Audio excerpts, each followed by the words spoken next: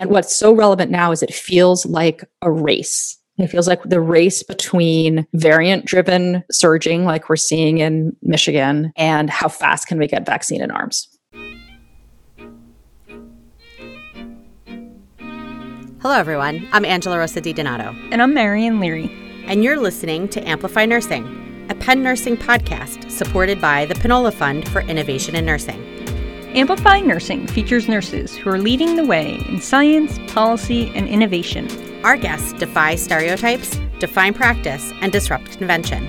We highlight the breadth and depth of nursing influence on society by amplifying nurses who are pushing boundaries and breaking down barriers to build a new paradigm. This week on Amplify Nursing, we welcome the return of Dr. Alison Buttenheim.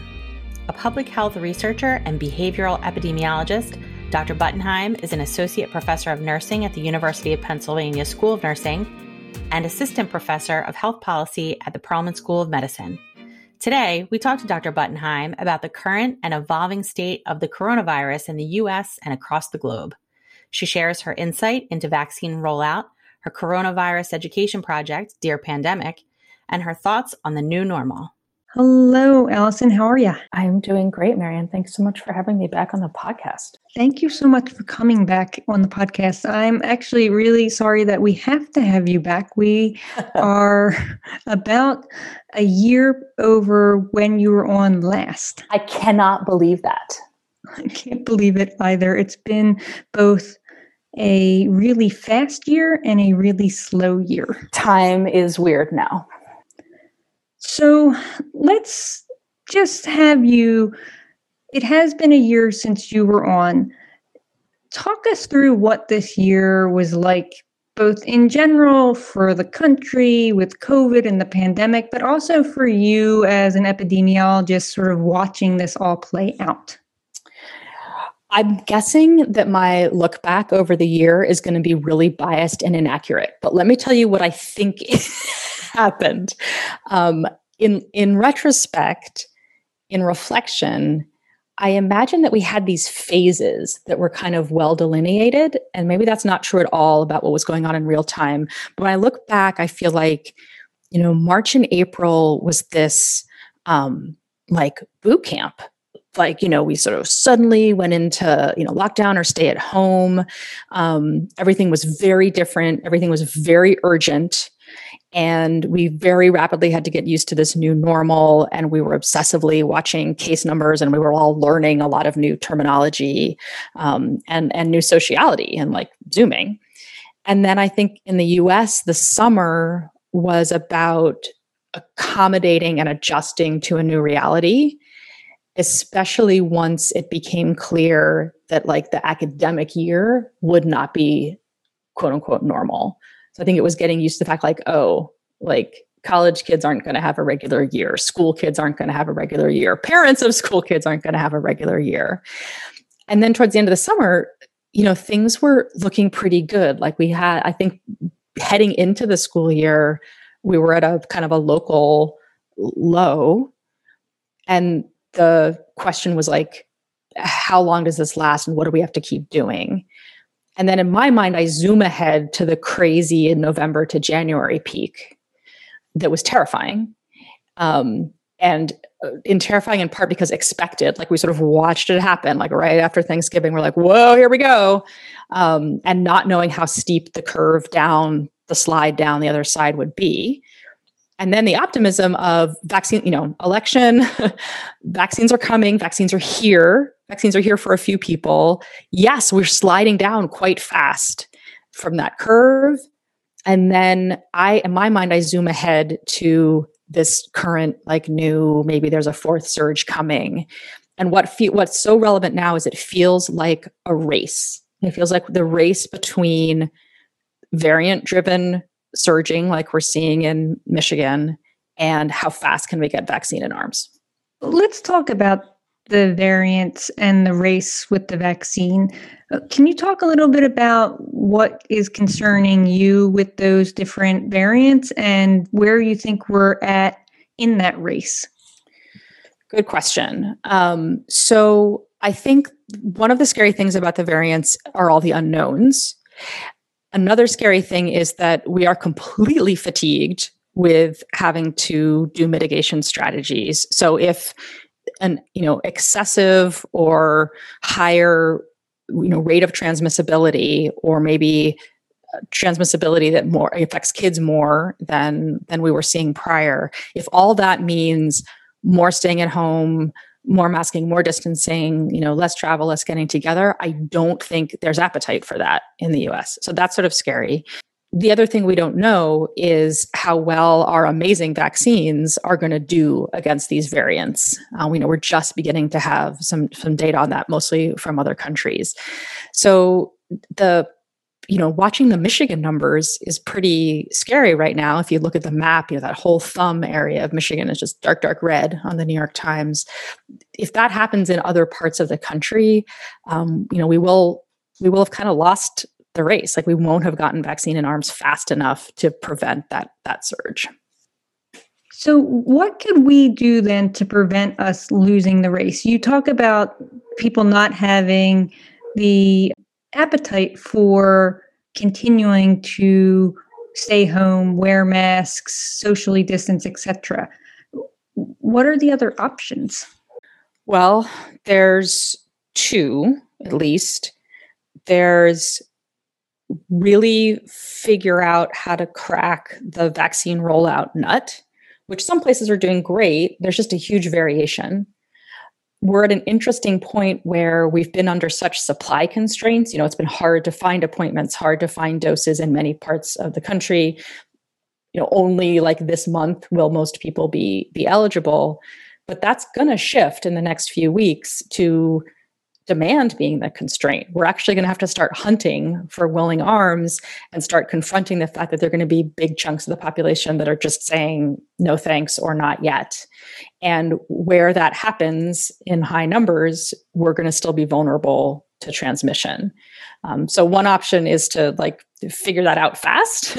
The other option, unfortunately, is just to prepare for another surge and have people's summer plans go down the toilet and start worrying about whether we can even really have a good back to school time, which is really depressing to contemplate. So that's interesting timing, because obviously summer is coming, right? And everybody's starting to talk about summer trips and sending kids to summer camps. And I even just got an email from the Philadelphia School District saying they want to try and bring more kids back in May. Great. So what do we do as parents, as individuals? Do we continue to move forward as if the vaccine will be able to get into more arms, or do we still move slowly towards the future? There's so much cognitive dissonance around this because we get these optimistic emails, from the school district, and we make plans for the summer. And if you've, had the good fortune to be vaccinated, you start getting together in small groups of people and give some new hugs.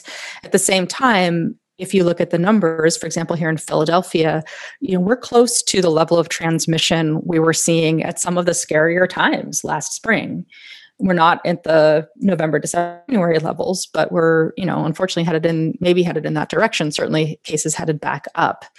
And that is really hard news to process at the same time. And so I think what most people are doing is just leaning into the optimistic news and also just adjusting, right?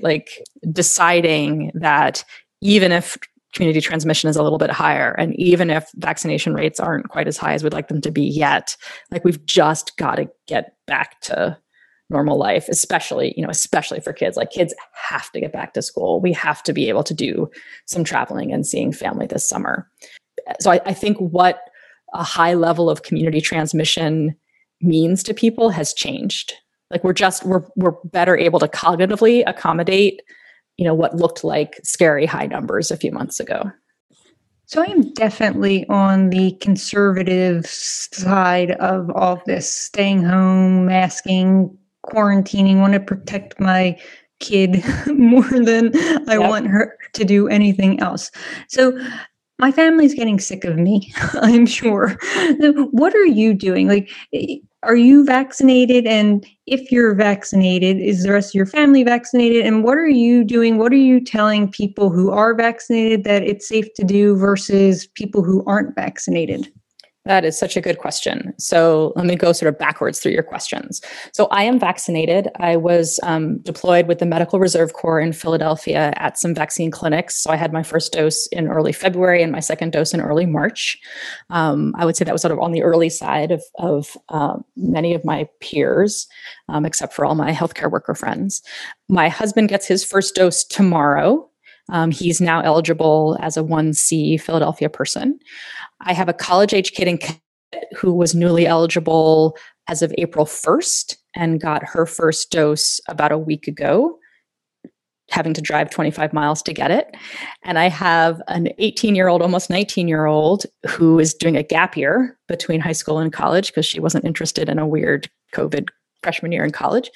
And I am already kind of surfing the Vaccine Spotter, Vaccine Finder websites looking for a dose for her. I was going to say as soon as she's eligible, but nobody else seems to be paying attention to eligibility anymore. So everyone's like, just get her an appointment as soon as you can. I think I'm doing what a lot of other people are, which is creeping back into the water, right? Sort of sticking a toe in the water. I got together with 3 friends the other night. We're all vaccinated. We were outdoors. We did the kind of thing where we looked at each other and like, is it okay to hug? And because I do a lot of stuff, because I do a lot of COVID stuff and a lot of pandemic stuff, everyone kind of looked at me and I was like, okay, we're all vaccinated. Like, yes, we can hug. And we were rusty. Like our social skills were rusty. Our being in person skills were rusty. So, doing more of that. Can I ask, were you masked or unmasked? We all arrived masked. We all sat down masked as the outdoor beer garden required. And then I took off my mask and everyone else did too, because they looked at me. And that seemed to be the norm, I will say, at this outdoor beer garden, as most outdoor dining seems to be, right? People kind of sit down and once, once you're seated, you can take the mask off. And in my mind, that calculation had to do with, everyone at the table being fully vaccinated. But I've also been at some outdoor dining experiences with like my husband is not vaccinated and another couple who's maybe partially vaccinated, and we still, kind of sit down and take the masks off. So, but I wouldn't do that indoors. Like that would feel risky and weird indoors. So that's actually, if you don't mind, can I ask a question about that? Because the CDC has said you can be indoors with other vaccinated people or one sort of family of non-vaccinated people without masks. How do you feel about that? So one way I feel about it is that it's very cognitively taxing to kind of figure out that math. And you also have to know other people's vaccination status. So I'm dealing with that by just like not doing indoor stuff with non-family members. People can like walk through my house to get to my backyard and we can hang out there and have coffee. But to me that like, okay, there's one other person and that one person is unvaccinated, but they have other unvaccinated, like that's too hard for me to do the math on. So that said, I make the weird, like not logical family member exception. So, my daughter's gone around to some other places in New England for some gap year stints. And sometimes I drop her off at my sister's house in Northampton and like nobody there is vaccinated, but it's like my family. So it's okay. Like even, I should know better. And I still do that. Like, well, they're not really going anywhere and we're not really going anywhere and their family. So it's safe. So yeah, no, I think everyone is just trying to kind of do their best, and everyone's tolerance is really different. Like it sounds like you're one of the folks who's like, I'm really sticking with the rules. There are no exceptions. I'm not being susceptible to the like family's okay because they're family. And some people have been like doing crazy stuff since October. So that makes it hard too, right? It's another social challenge to navigate that everyone's kind of operating on a slightly different playbook. Yeah, it really does. And I think that's probably partly at least from my view, why it's been so hard for everybody to sort of come to one conclusion of what to do or what not to do. Because I think the guidelines have changed, but then everybody's sort of just doing their own thing. Everybody is doing their own thing, and everyone will continue to, differentially assess their risk, apply rules, apply guidance over the summer, where there's just going to be more, more movement, more. I think people are just desperate to have a normal kind of summer holiday. And last summer, I think more people were spooked, a little bit more adherent to the guidelines. We knew so much less about transmission. We didn't have vaccines, blah, blah, blah. I think this summer, the need to kind of move about as normal is going to be big, and it's going to kind of overwhelm precautions and mitigation that we still need to be doing. So let's talk about that a little, because like you said at the beginning, like students, kids, they need to get back to some semblance of normal. So summer camps, if kids aren't vaccinated yet, how are you feeling about saying, kids can go to summer camps? Are we expecting counselors to be vaccinated? Is it okay if counselors aren't vaccinated? Any thoughts on that? So if I had like a kid under 12, I would feel safer, I think, with a sleepaway camp that had successfully pulled off a season last summer, which is a high bar, I realize, because many, many didn't, but that had figured out, the arrival routines, the testing routines. And I absolutely would want to at least know what the overall vaccination coverage was of the staff. And I would be very pleased if that were a requirement for staff. And, my kids are looking for camp counselor jobs. I've seen camp counselor job listings for this summer that are very clear that once you're on at the camp, like you don't leave on your night off to go into town. There's still sort of the bubble, the cohort idea. Now, if they adjust that for vaccination, I don't know. Day camp, I would want to pay a little bit more attention to community transmission. So what's going on in the city around the camp. It would still be great if I knew that all or most counselors were vaccinated. I'd prefer, obviously, more outdoor time, more distance time. I would definitely assume, most people would be masked most of the time, depending on the activities, if not all the time. If all that were in place and my kid was a soccer kid or a, Dungeons and Dragons kid, and there was a camp for that, I would really want to figure out how to make that happen. Then what do you think about summer travel? Are you planning any trips away? I know the CDC has now loosened travel restrictions for people with the vaccine. Right. And you've even mentioned that it's probably going to be a very high travel summer season because of the last year that we've all had. Thoughts? Right. There's pent up demand. Yep. So I don't know what my own travel plans will be. My husband is very keen to get out to California to see his almost 80-year-old mom, whom he hasn't seen in a year and a half. He will be fully vaccinated. I think we're thinking about sort of budget, not financial budget, but like exposure budget, adding to the travel density budget. So he definitely gets one trip to California. We will do some trips similar to last summer that are just a car ride away in New England at a house with like one other family. They'll all be fully vaccinated. My parents have a house up in the Berkshires in Massachusetts. They've been vaccinated. We'll do a sort of camp grandma there. But really my thoughts are around my gap year kid who's had several different program opportunities, canceled or postponed, and is trying to put together some semblance of a couple things she was hoping to do. I know this is a very first world problem, but like hoping to go to Ireland for something, possibly going to Iceland for something. So my like travel stress allocation, is this safe? Is this risky? Has all been around like, can we get her to Ireland? Can we get her to Iceland? So then that brings up my next sort of question / concern.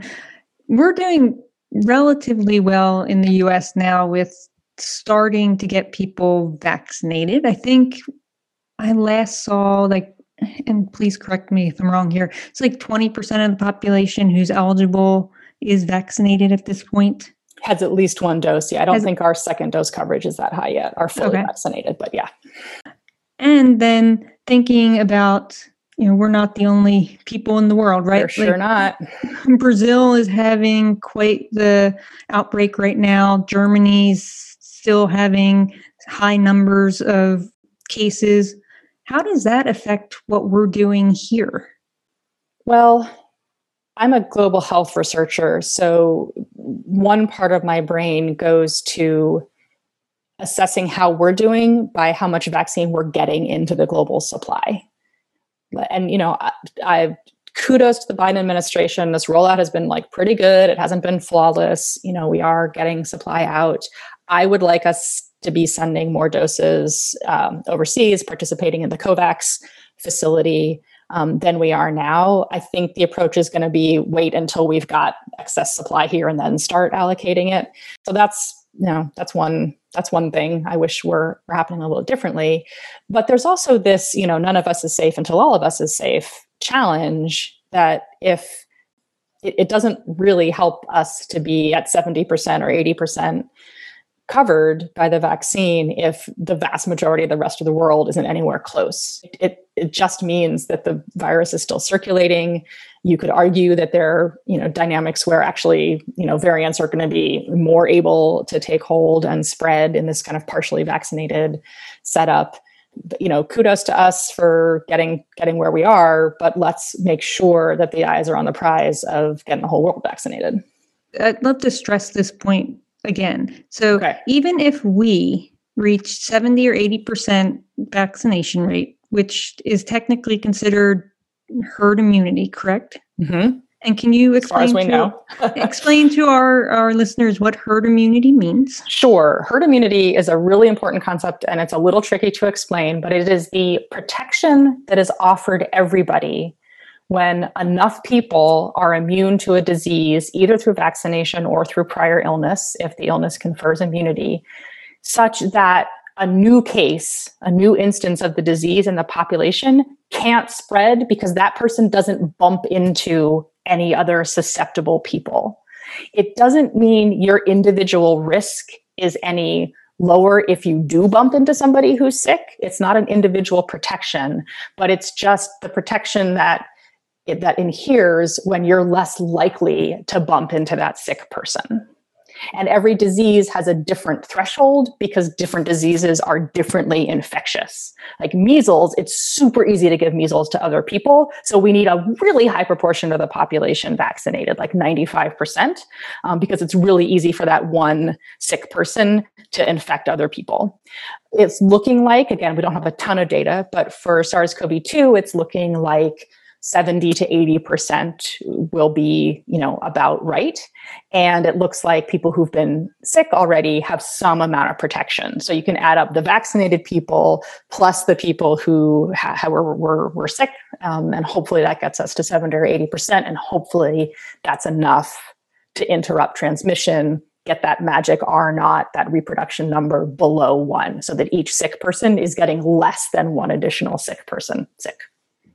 So even if we reach herd immunity here in the US and say none of the other countries are even close to that at this point, does that matter?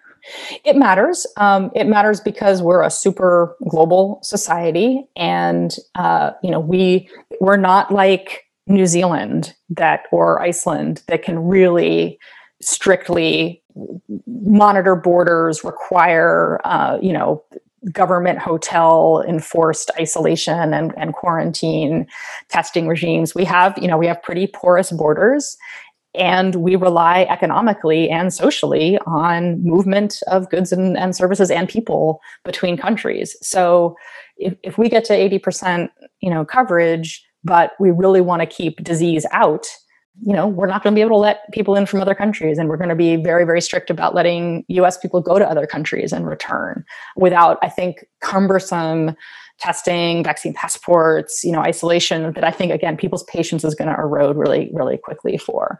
So we don't, people aren't going to want to be told you can't go to Canada, you can't go to Europe, you can't, I do research in sub-Saharan Africa. I haven't been there since last January. It's like driving me crazy. If the US continues to tell me sorry, you can't go to South Africa, they're not vaccinated, that's gonna affect my work. Many families are going to be disrupted. People's travel interests and study interests are going to be impacted. So there's a huge cost. There's a huge cost of all types to the rest of the world not being vaccinated. And I guess that's why it's so important then for the U.S. to not only worry about vaccinating our own population, but then sharing vaccinations with others. 100%. And, that wasn't really on the agenda for the Trump administration. There's this international facility called COVAX, where, countries that have access to vaccine doses can make those doses available to other countries. And we weren't going to participate. Now we are. But it is a sort of like, when we're done, you can have some not leftovers, but we can start allocating supply to COVAX once we're all set here. All set is a funny term, right? Because I just saw this afternoon that there now might be need for a third COVID vaccine shot. Right. So again, wouldn't it be great if we could look into our crystal ball and see how this works out 3 to 5 years down the line? I think the virologists and the immunologists and the vaccinologists have all been really eager to figure out whether this is one and done or 2 doses and done, or become something like annual flu vaccine, right? So we could do a second booster. This could be where Moderna and Pfizer is a 3-dose regimen and then you're done. Or as the variants evolve, as we sort of learn more about longer term immunity, whether they're sterilizing immunity, it may just be that a new coronavirus vaccine is developed each year, like a new flu vaccine is developed each year, and you get both. Or it may be like, your DTaP, your tetanus, pertussis, and diphtheria shot, where you need a booster a couple more times. You get your baby shots and then an adolescent shot and then an adult shot, or you get a booster every 5 years. Like, there'll probably be some schedule where you're never quite done with your COVID vaccine. So that brings me to my final question. What does the future hold? Knowing what you know now and what we've all lived through this past year, where do you see us going in the next 3 months, 6 months, year? Are we still going to be doing this the way we're doing this a year from now? Are we going to have you back on the podcast in a year? I think we have all hoped, and some people have imagined since last March, that there would be a moment when the bells would ring and we would all rush out in the street and throw our masks in a bonfire and smooch someone we didn't know.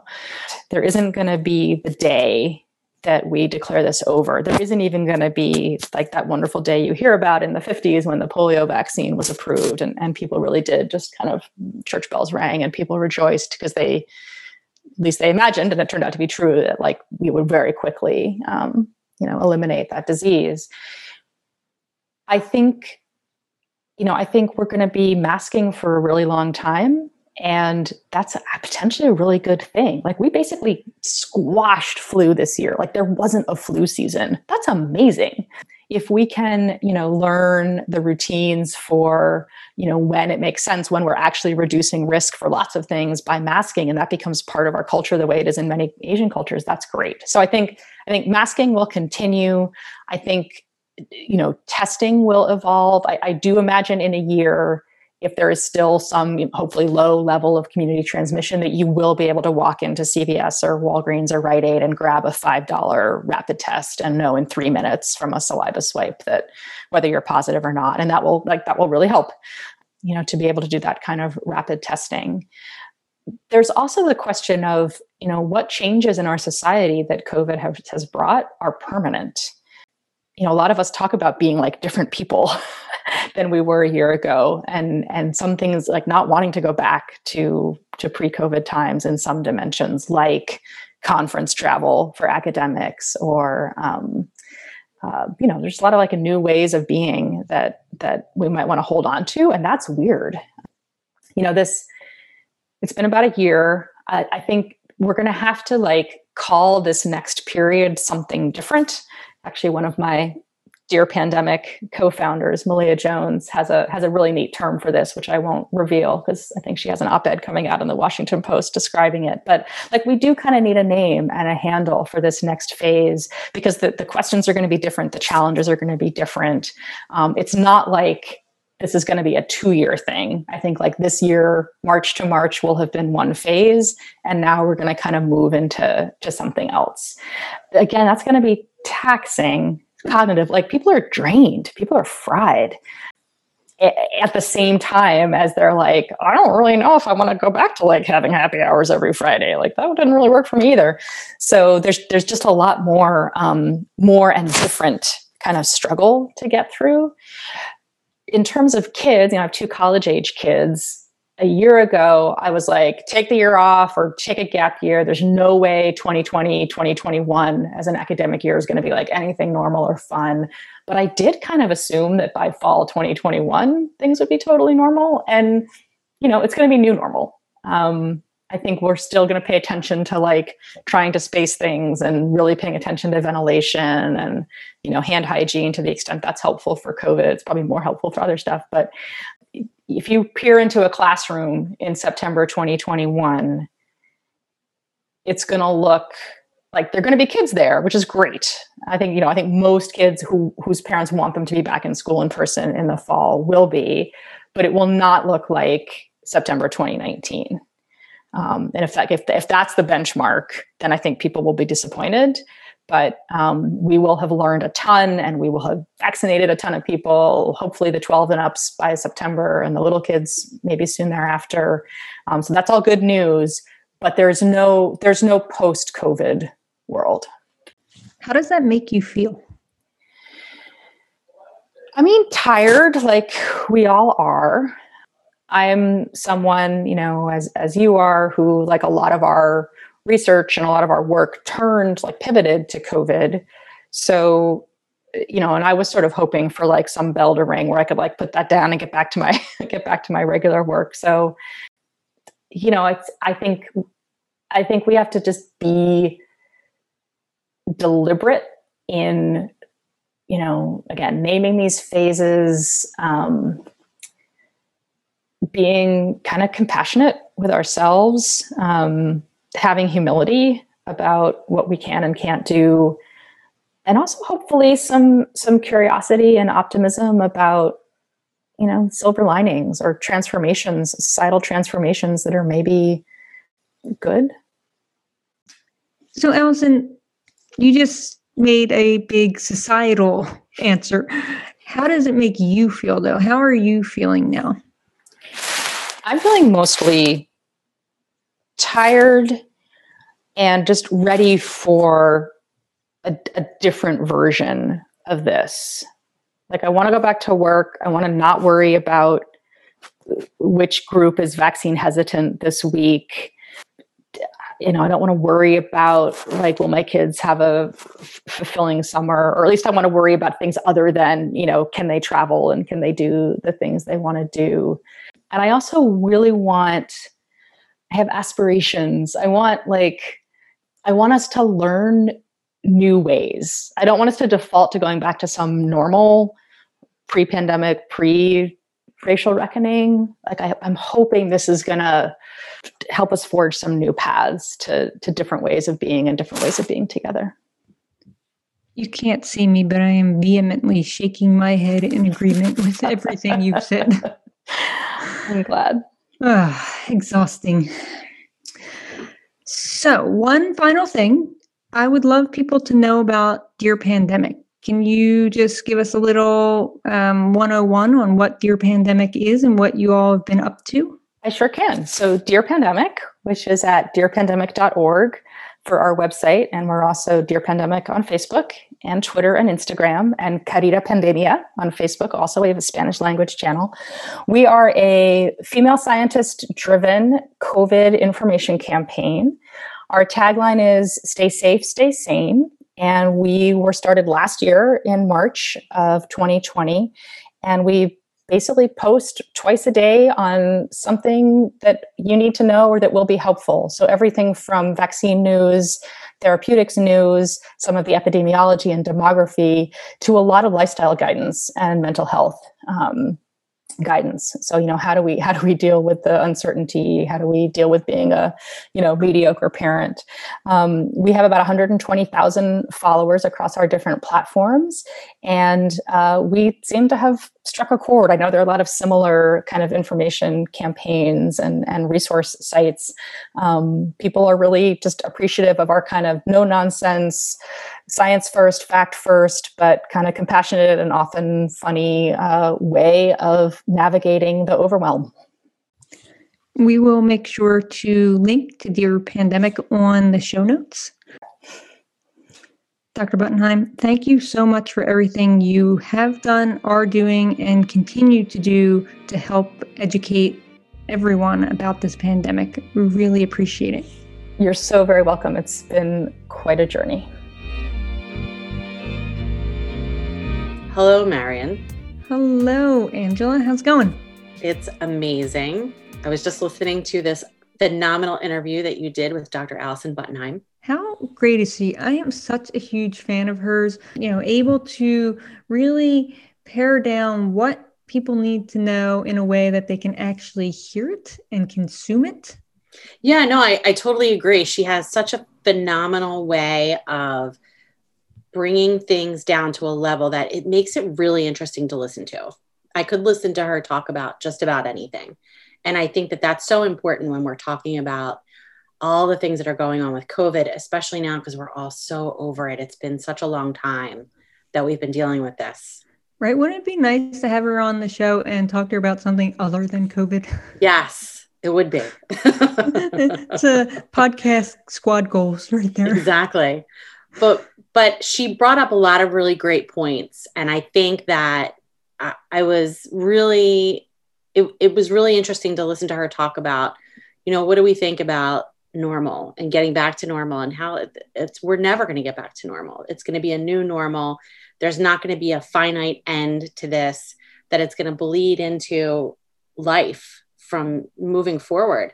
And I think that, I don't know, that gives me hope, because I feel like when you're waiting for it to end and you're waiting for normal to start again, you can't really move forward. Whereas, with that idea, I'm kind of like, oh, well, this is normal and this is life, and we can just go from here. Yes, but she also was able to talk about what that's going to look like, because it's not going to be 2019 normal. It's going to be this new normal. And so we need to start wrapping our heads around that.